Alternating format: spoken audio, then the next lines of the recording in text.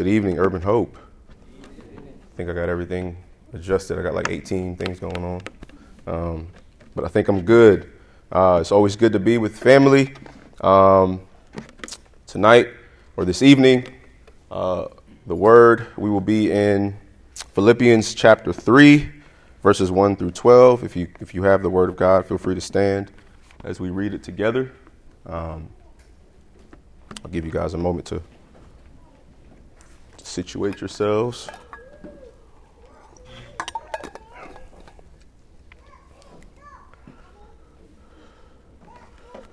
All right.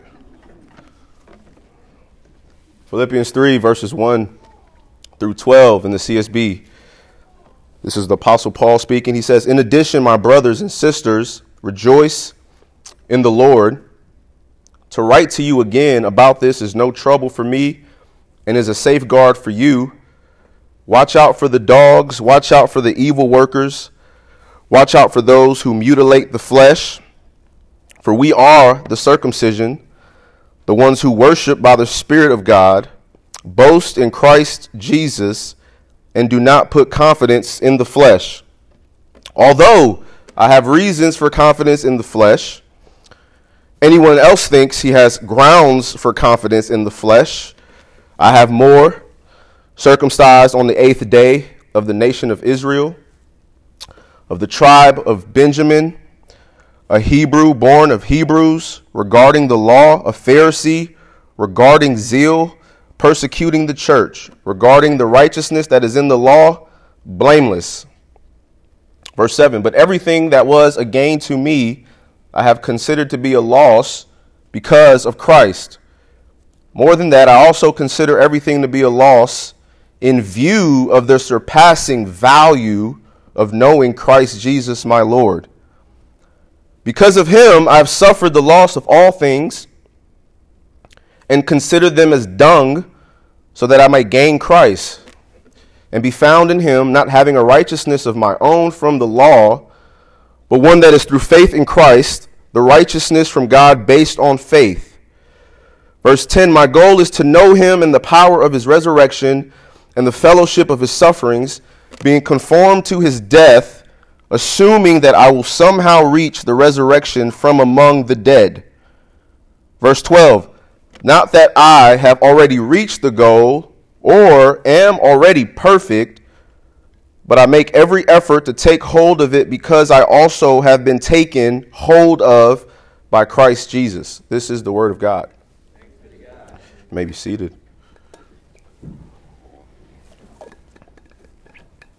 10 years ago, around this time, I was actually entering my freshman year of college at the University of West Georgia. Go Wolves. Shouts out to whoever said that.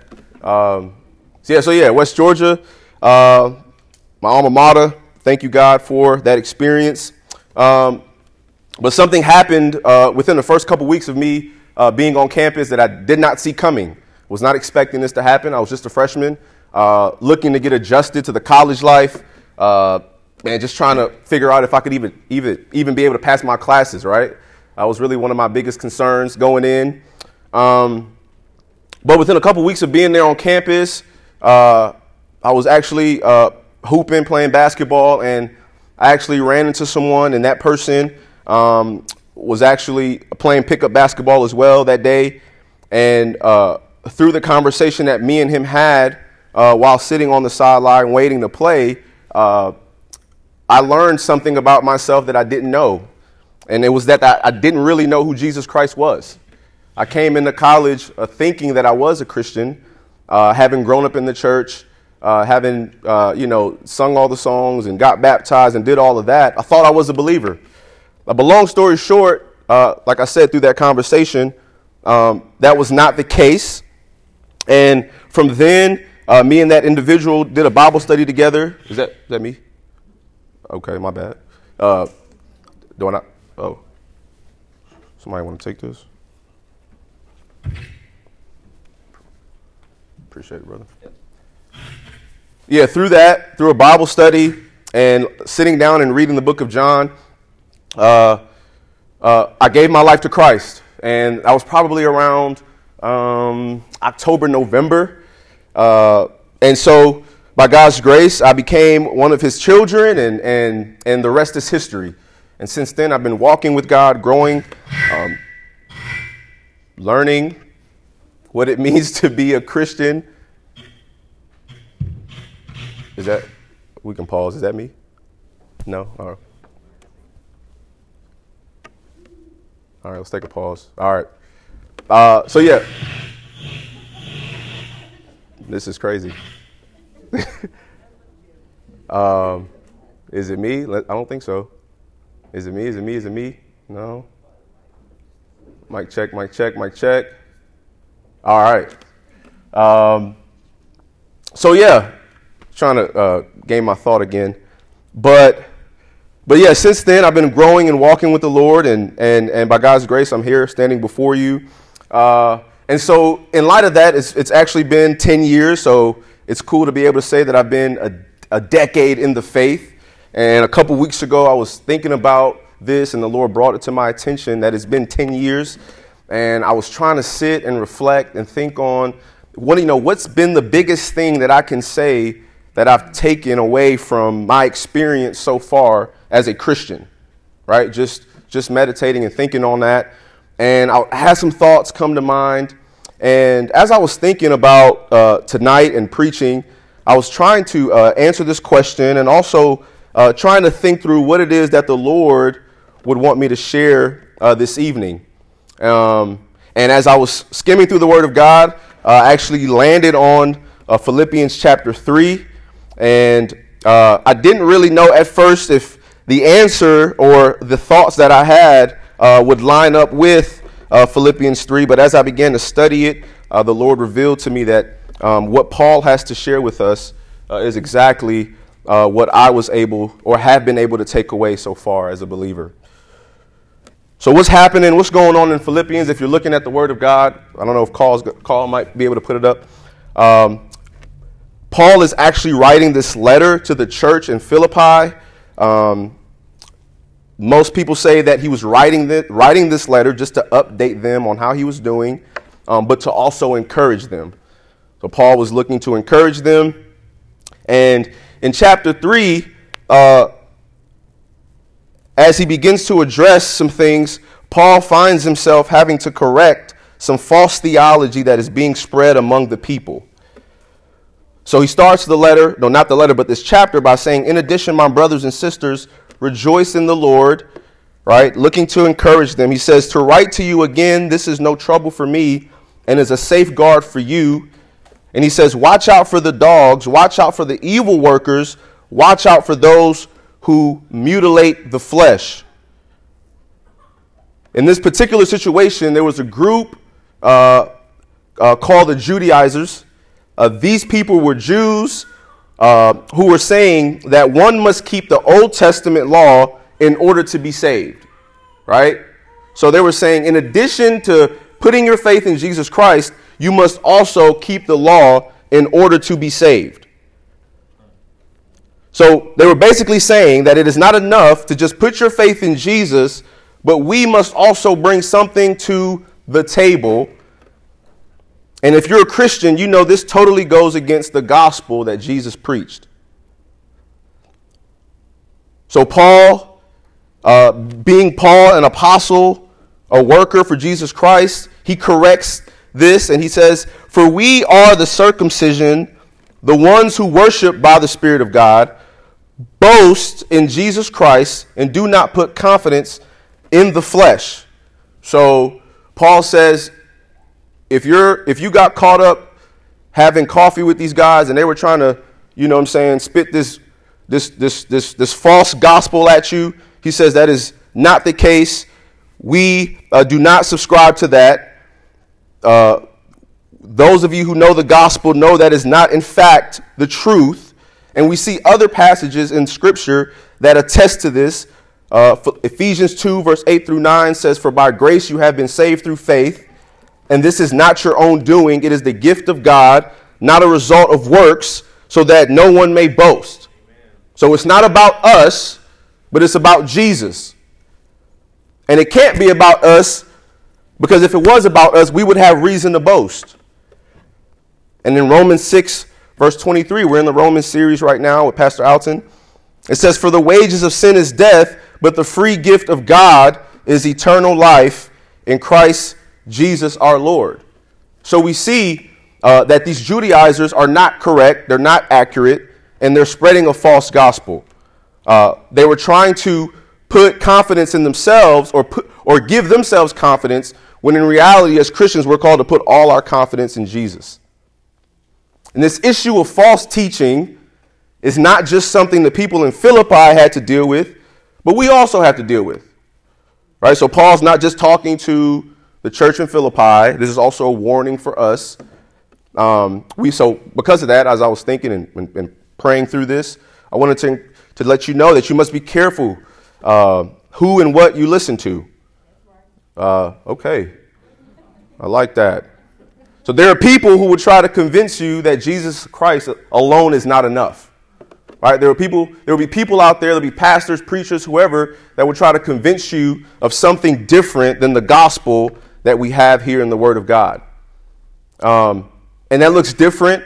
And with the internet age and having all this access to information and other people and preachers, especially during quarantine when everyone's posting sermons online, we must be extra careful. Right? So Paul says, watch out for the dogs, watch out for the evil workers, watch out for those who mutilate the flesh. Right? So Paul corrects them, and he really could have stopped. He really could have stopped right there. But Paul decides to go a little deeper. He wants to make it more real. Right? He doesn't want to just correct them, even though that is enough. Right? What he's proclaimed is enough. It is the truth. He takes it a step further, and he says, although, in verse 4, I myself have reasons for confidence in the flesh. So these people, the Judaizers, they were trying to put confidence in the flesh. Paul says, no, we don't do that. But he says, but if we're talking, right, if we're just having conversation, let's just say, right, let's just say we did put confidence in the flesh, right? Let's just hypothetically speaking. He says, although I have reasons for confidence in the flesh, if anyone else thinks he has grounds for confidence in the flesh, Paul says, I have more. Right? So he's like, Paul's like, I don't agree with you, but let's just say this was a resume competition. Let's just say this was about what I can bring to the table. Paul says, nobody is seeing me. If we're being honest. Right? He's not bragging. He's just being honest. He says, no one's seeing me. Says, I have a reason. Says he has grounds for confidence in the flesh. He says, I have more.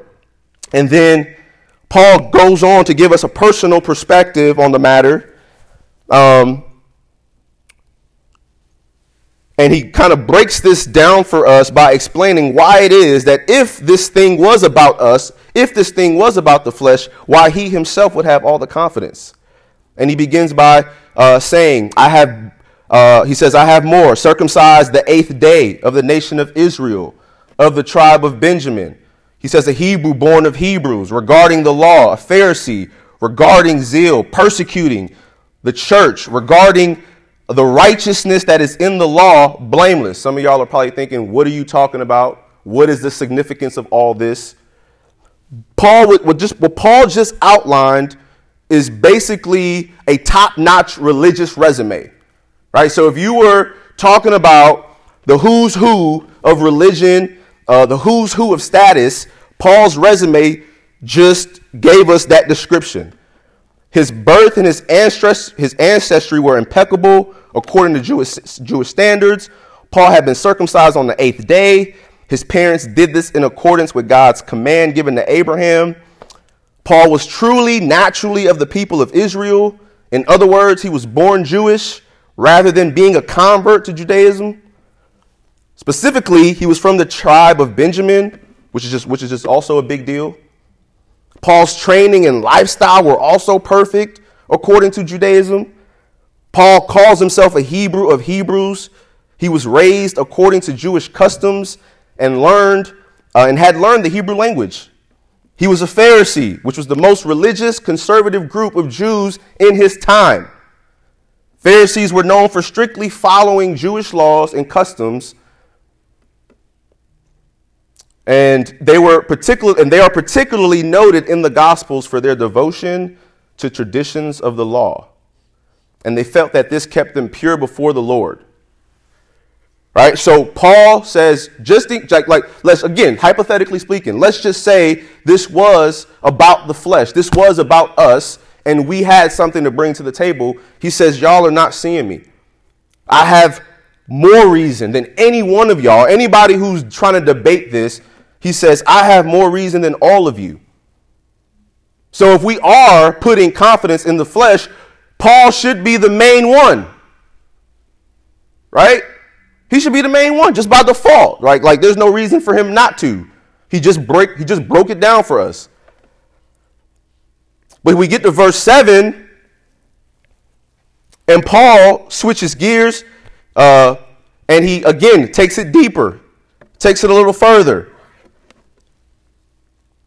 And when you're reading the Word of God, I really encourage you to take your time to try to read it slowly. One of the things that I've come to realize is that the Bible says a lot of things that really should catch you off guard if you're just reading slowly and trying to process it, right? And I think verse 7 and verse 8 is one of those times, one of those moments where if you're reading this should stop and make you think. It should stop and just make you think, like, what, bro, why would he say that? Like, how could someone say that? In verse 7, he says, so he said, look, everything that I just mentioned, check this out. But everything that was a gain to me, I have considered a loss. I have considered to be a loss because of Christ. What is Paul saying? Paul realized that these things that he used to look to, these things that he used to put his hope in, he could no longer put his hope in those things once he encountered Christ. If Paul could not have Christ, he is saying that there is no hope. The things that he used to consider valuable, the things that gave him worth, are now nothing because of Christ. But here's the thing. It's not to say that those things are bad things.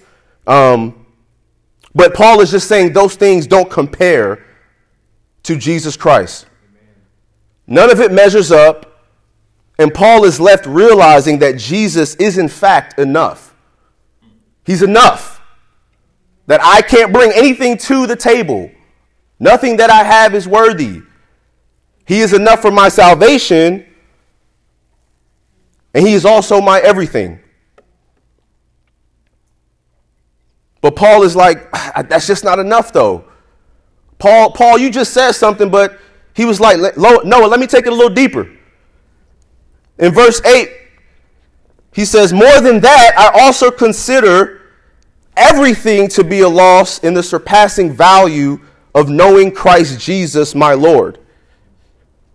So Paul just said, everything that I used to find value in or worth in before I met Jesus, he says, I've considered those things to be a loss. But he says, as a matter of fact, I actually count everything as loss. So not just things of the past, but things of the present and things in the future. Whatever it is that I might gain, Paul says that he counts everything as loss in view of the surpassing value of knowing Jesus Christ. So for the Judaizers, they were putting their value in the flesh and in good works. For some of you, you may be on the same trajectory. Like for me, when I first realized that I wasn't a Christian, I didn't realize it, but I was operating like a Judaizer. I thought that my good works meant something to God. Right? But some of you may be putting value in that in a spiritual and in a religious sense, but some of us may be putting value into other things, material things. Right? Your home, your family, your relationships, your job, your reputation. your achievements, your talents, your education, your safety, your bank balance, from my budgeting people. Right?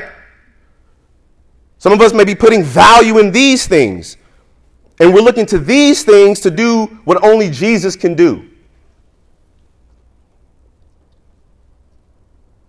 Well, Paul says that none of these things compare.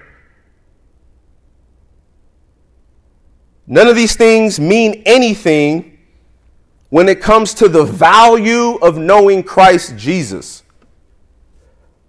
And remember, we said Paul's resume was top notch.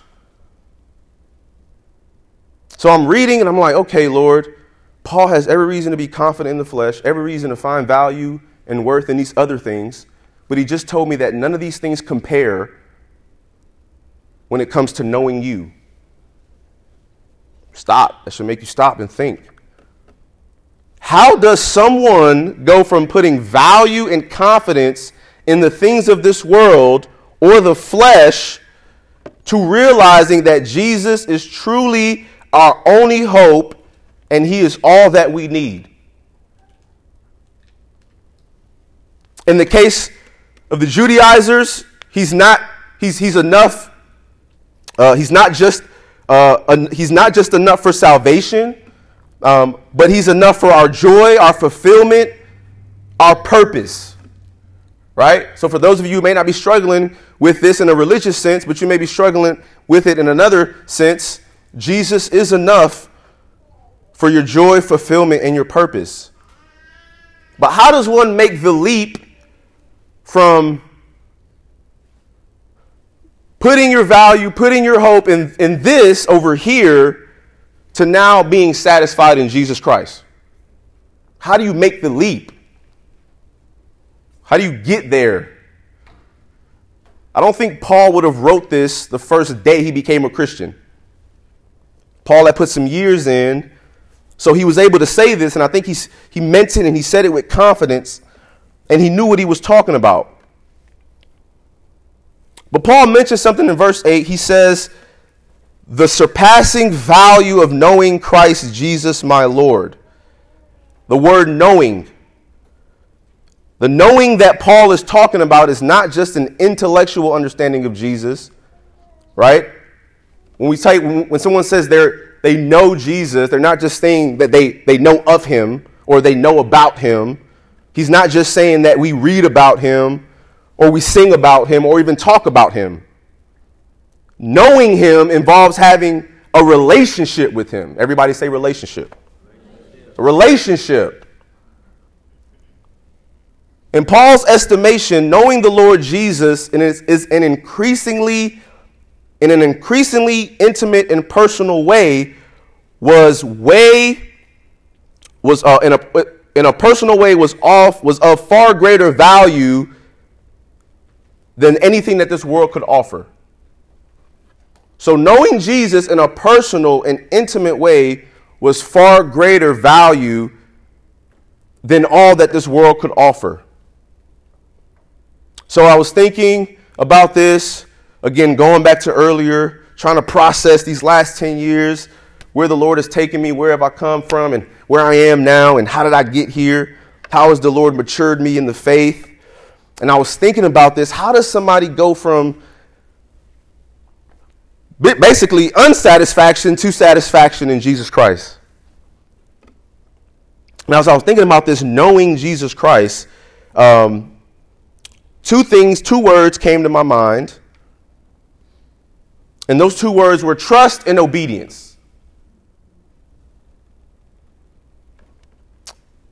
If we want to know the Lord like the way Paul does, if we want to get to the place where Paul is, we must trust and obey him. Trust. For me, in my experience, I would say that a good bit of professing Christians that I've had the opportunity to interact with don't trust Jesus. Don't trust him. Don't trust him.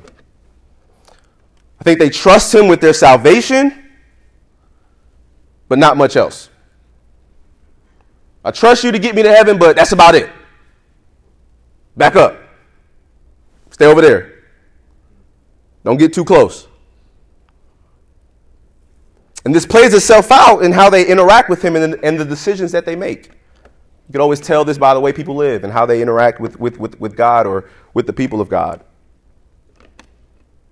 But I would say that people who find it difficult to trust Jesus, there's a myriad of reasons why that is, but I would say that the ones that I've actually interacted with, some of them just don't have the right understanding of who he is.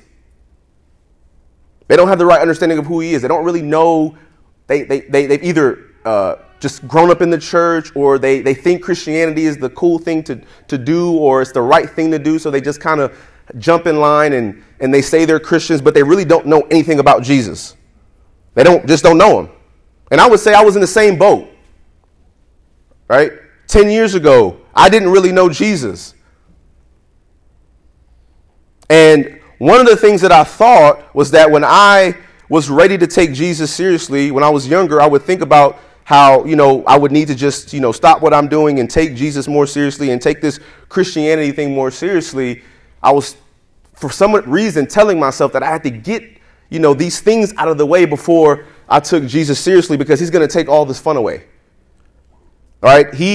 When you become a Christian, your life becomes boring. Right. And you don't get to do the things that you want to do. Right. This is what I thought about Jesus years ago. But that was because I didn't understand him. I didn't read the Word of God. And the way we come to understand him is by reading about him in his Word. So you can't trust someone you don't know. You can't trust someone you don't know. You can't trust someone you don't understand. You can't. So the first thing we got to do is understand who he is. Who are you, Jesus? Before I start claiming you as my homie, who are you? Do you know him? In the parable of the Good Shepherd, Jesus tells us that he has come that we may have life and have it abundantly. That's in John 10, verse 10. So I thought that Jesus was trying to take life. John 10 says he comes so that he may give life and give it abundantly. Amen. Right? So not only does he come to give me life, but he's come to give it to me in abundance. Plenty of it. He's not holding out.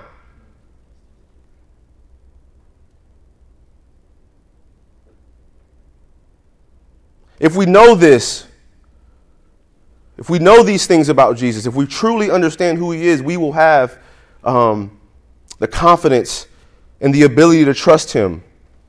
We will know that we can trust him. And we need to trust him. You can't grow in your knowledge, in your understanding. You can't grow in a relationship with Jesus if you don't trust him. I can't grow in my relationship with you guys if I don't trust you. I can't grow in my relationship with my wife if I don't trust her. Same thing with Christianity. Proverbs 3, verse 5 and 6 says, trust in the Lord with all your heart and do not lean on your own understanding. In all your ways acknowledge him and he will make straight your paths. Trust in the Lord with all your heart. So that's one key element when I think about, okay, how does someone make this leap? If we're truly going to find satisfaction, joy, fulfillment, hope, all that we need in Jesus, how do we get there? First, you must trust him. You got to trust him. Second is obedience. Everybody say obedience. Obedience. It's not a big word, but it's a nice size word. All right, not only do we need to trust him, but you got to listen to him. You got to listen to him. Being a Christian means that you are no longer in charge of your life. I'm going to say that again. Being a Christian means that you are no longer in charge of your life. Most people don't realize that. The Word of God says we are called to submit ourselves to Jesus because he is Lord. You see Paul there, he refers to him as Christ Jesus, my Lord. Right? So again, most people are okay with Jesus as Savior, but I would say that most people are not necessarily okay with him as Lord. But he's both of those things. He's both. You can't separate the two. You can't get one without the other.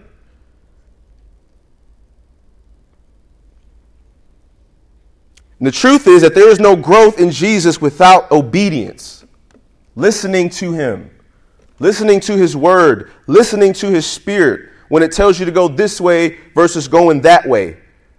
Again, as I was reflecting and thinking about the times in my life over the last 10 years, when I felt the Lord leading me to do something that was not in my plans, every time, and it didn't fail, it resulted in me growing more as a believer and as a person.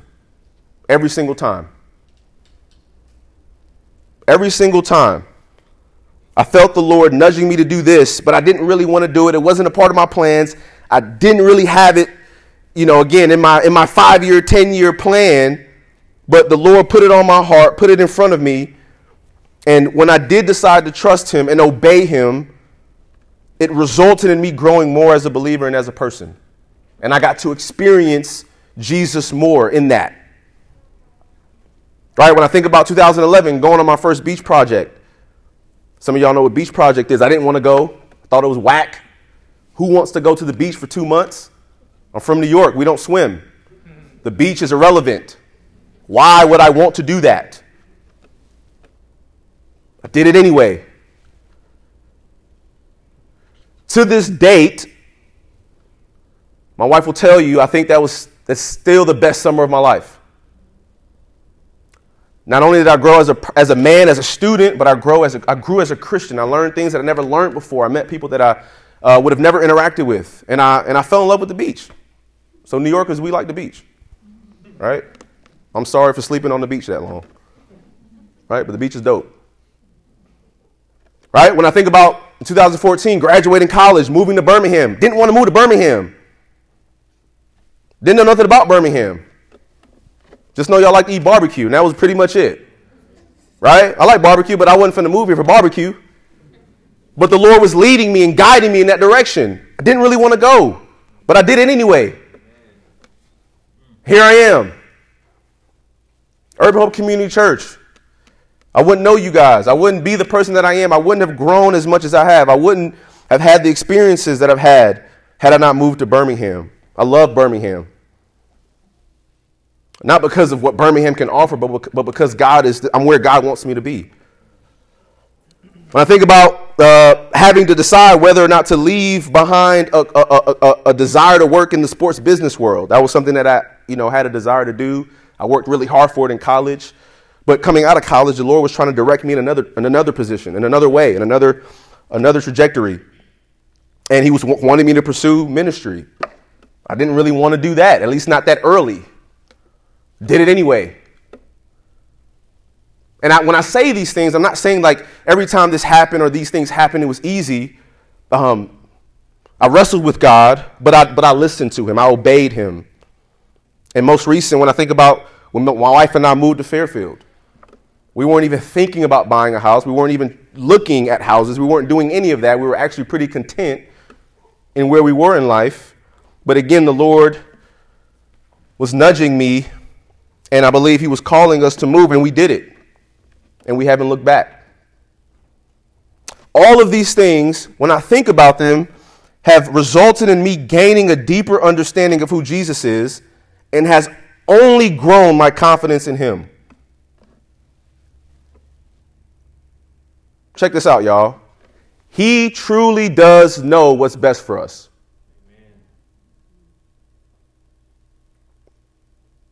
He really does. He will surprise you every single time.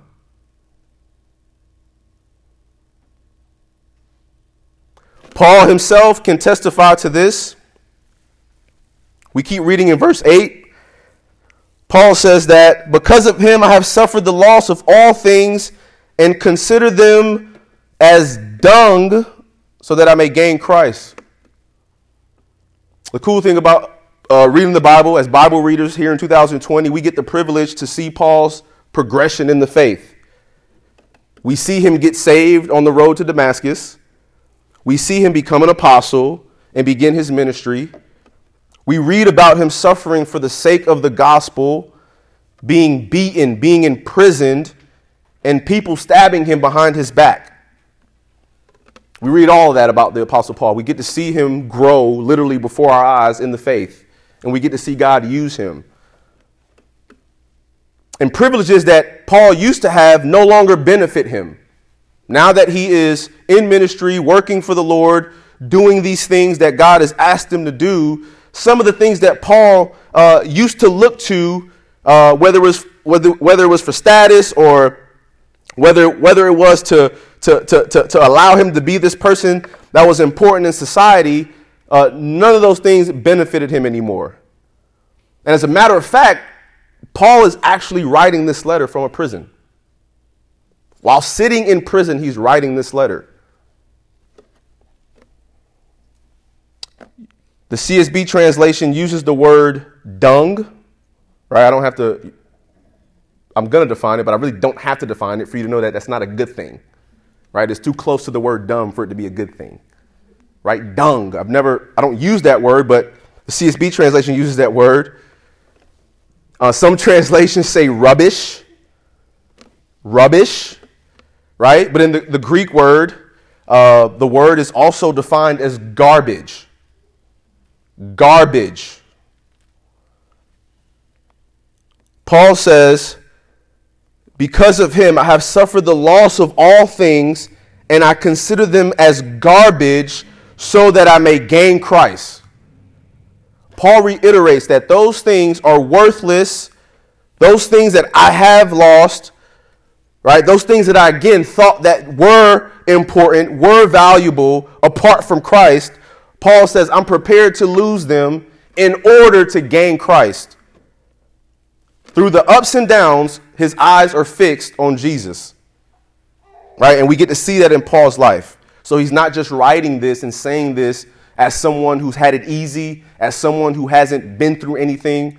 Paul has actually lost a lot for the sake of the gospel, and he says it's all good. Because he gets Christ. He gets to know Jesus. He gets to experience him more deeply and more intimately. Verse 9, let's keep reading. He says, in order that I may gain Christ, in verse 9, and be found in him, not having a righteousness of my own from the law, but one that is through faith in Christ, the righteousness from God based on faith. So now that Paul has experienced Jesus, he no longer is looking to the things that he used to look to give him value and worth and things of the flesh. He's no longer living in that way. Now that he's experienced Jesus, he's began to walk with him. He's began to trust him. He's obeying him. Paul says, because of this, I want nothing more than to be found in him. Paul wants nothing more than to put his faith and trust in Jesus and nothing else. Once you experience Jesus, once you actually get a taste of who he is, you will want nothing else. You will want nothing but to be found in him. You will not be looking to yourself for your confidence, for your fulfillment, for your purpose, but you'll look to Jesus for all those things. You will not look to your boyfriend, your girlfriend, your wife for fulfillment or joy, but you'll look to him for all those things. Right? You will not look to your career to define you, but you'll look to Jesus Christ to define you. You will not look to your money to give you satisfaction, but you will look to Jesus to give you satisfaction. Paul wants the righteousness of Jesus to define him and not what he brings to the table or what the world can offer. We get to verse 10.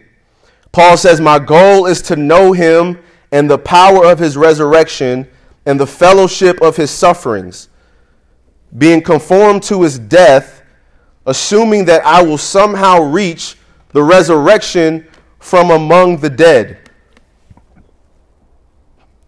Because of Paul's experiences and knowing him and knowing Jesus on a personal and intimate level, he desires nothing more but to know him. He wants to keep growing in his relationship with Jesus. That's what Paul wants. That's it. That's it. He might have used to want a bunch of other things, but right now all he wants is to continue to grow. I want to continue to know Jesus more and more.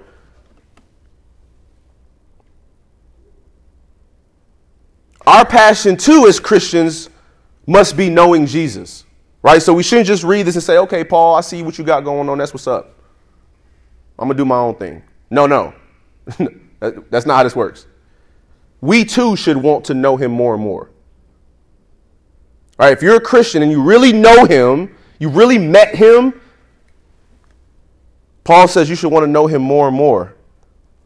All the religious stuff that we do, right, only becomes valid if knowing Christ is the goal. Paul also knows,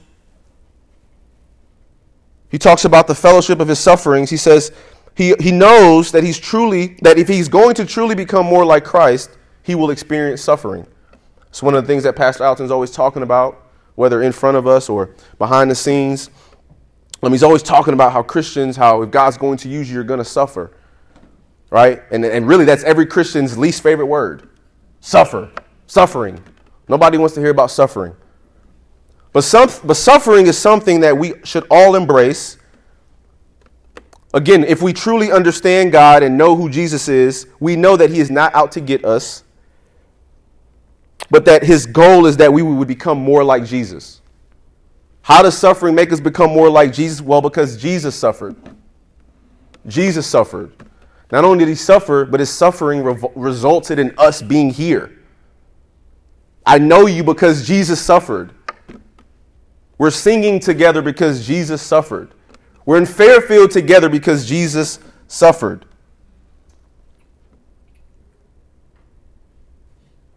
So if Jesus' suffering resulted in this, our suffering too will result in something great. When we suffer, we will experience the goodness of God and his power as we persevere and let God do what only God can do. Right? If you listen to God, if you obey God, if you walk with him, if you trust in him, you will have ups and downs. You will suffer. You will experience things.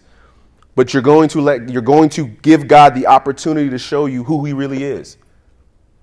And that no matter what is happening in your life, no matter what's going on, that he is in fact enough. He is everything.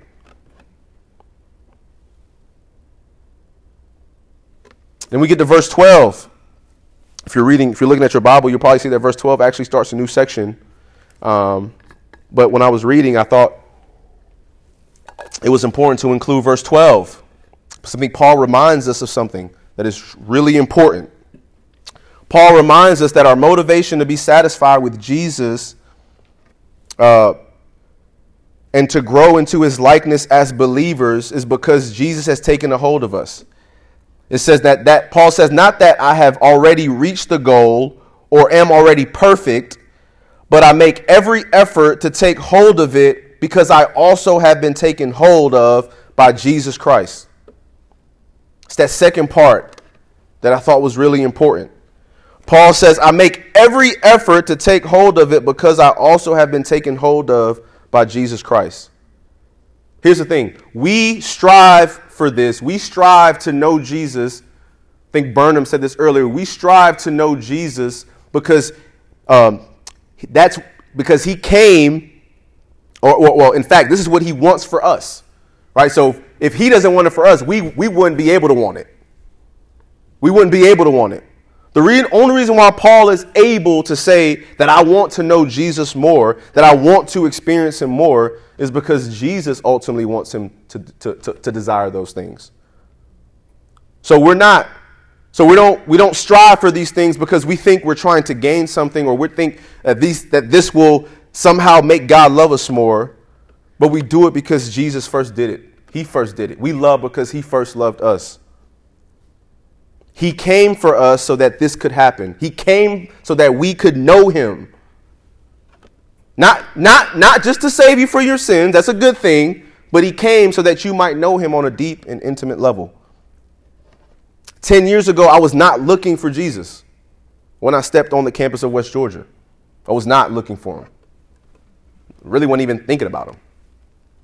Not even sure if I brought my Bible to college, now that I think about it. But I'm so thankful that God got a hold of me.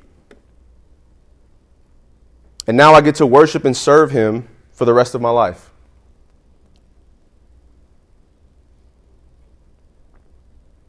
For Christians, if you're reading this, if you're sitting here tonight, I encourage you to continue to fight the good fight of faith so that you can continue to grow in your knowledge of the Lord, of our Lord, Jesus Christ. For those of you who are not sure about Christianity and that are here tonight and are still exploring whether or not this Jesus is legit, I encourage you to speak with one of the church leaders. Join a Bible study so that you can learn about Jesus for yourself.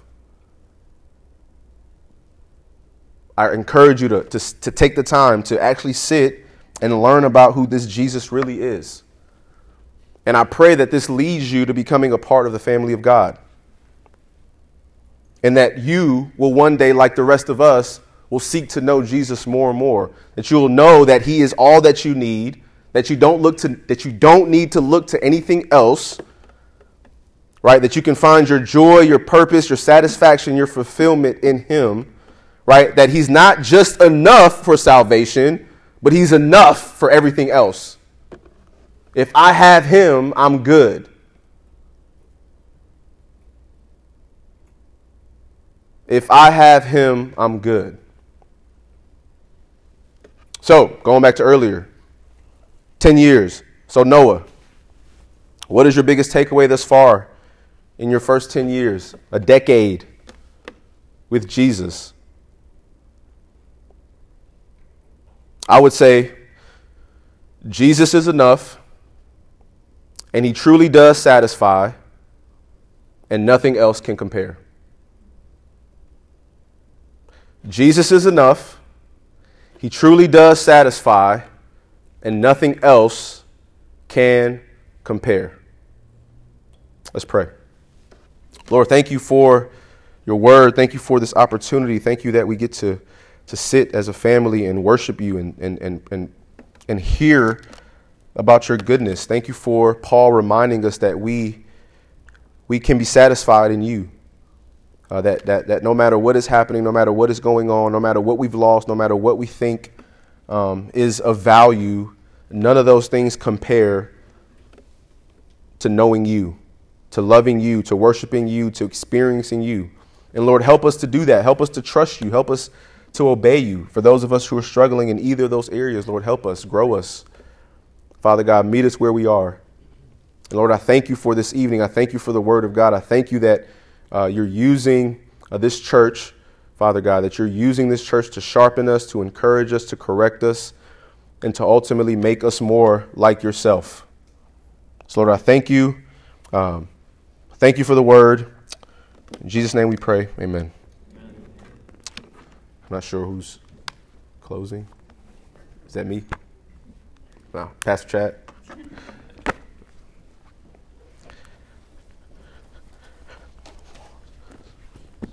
Please rise for the benediction.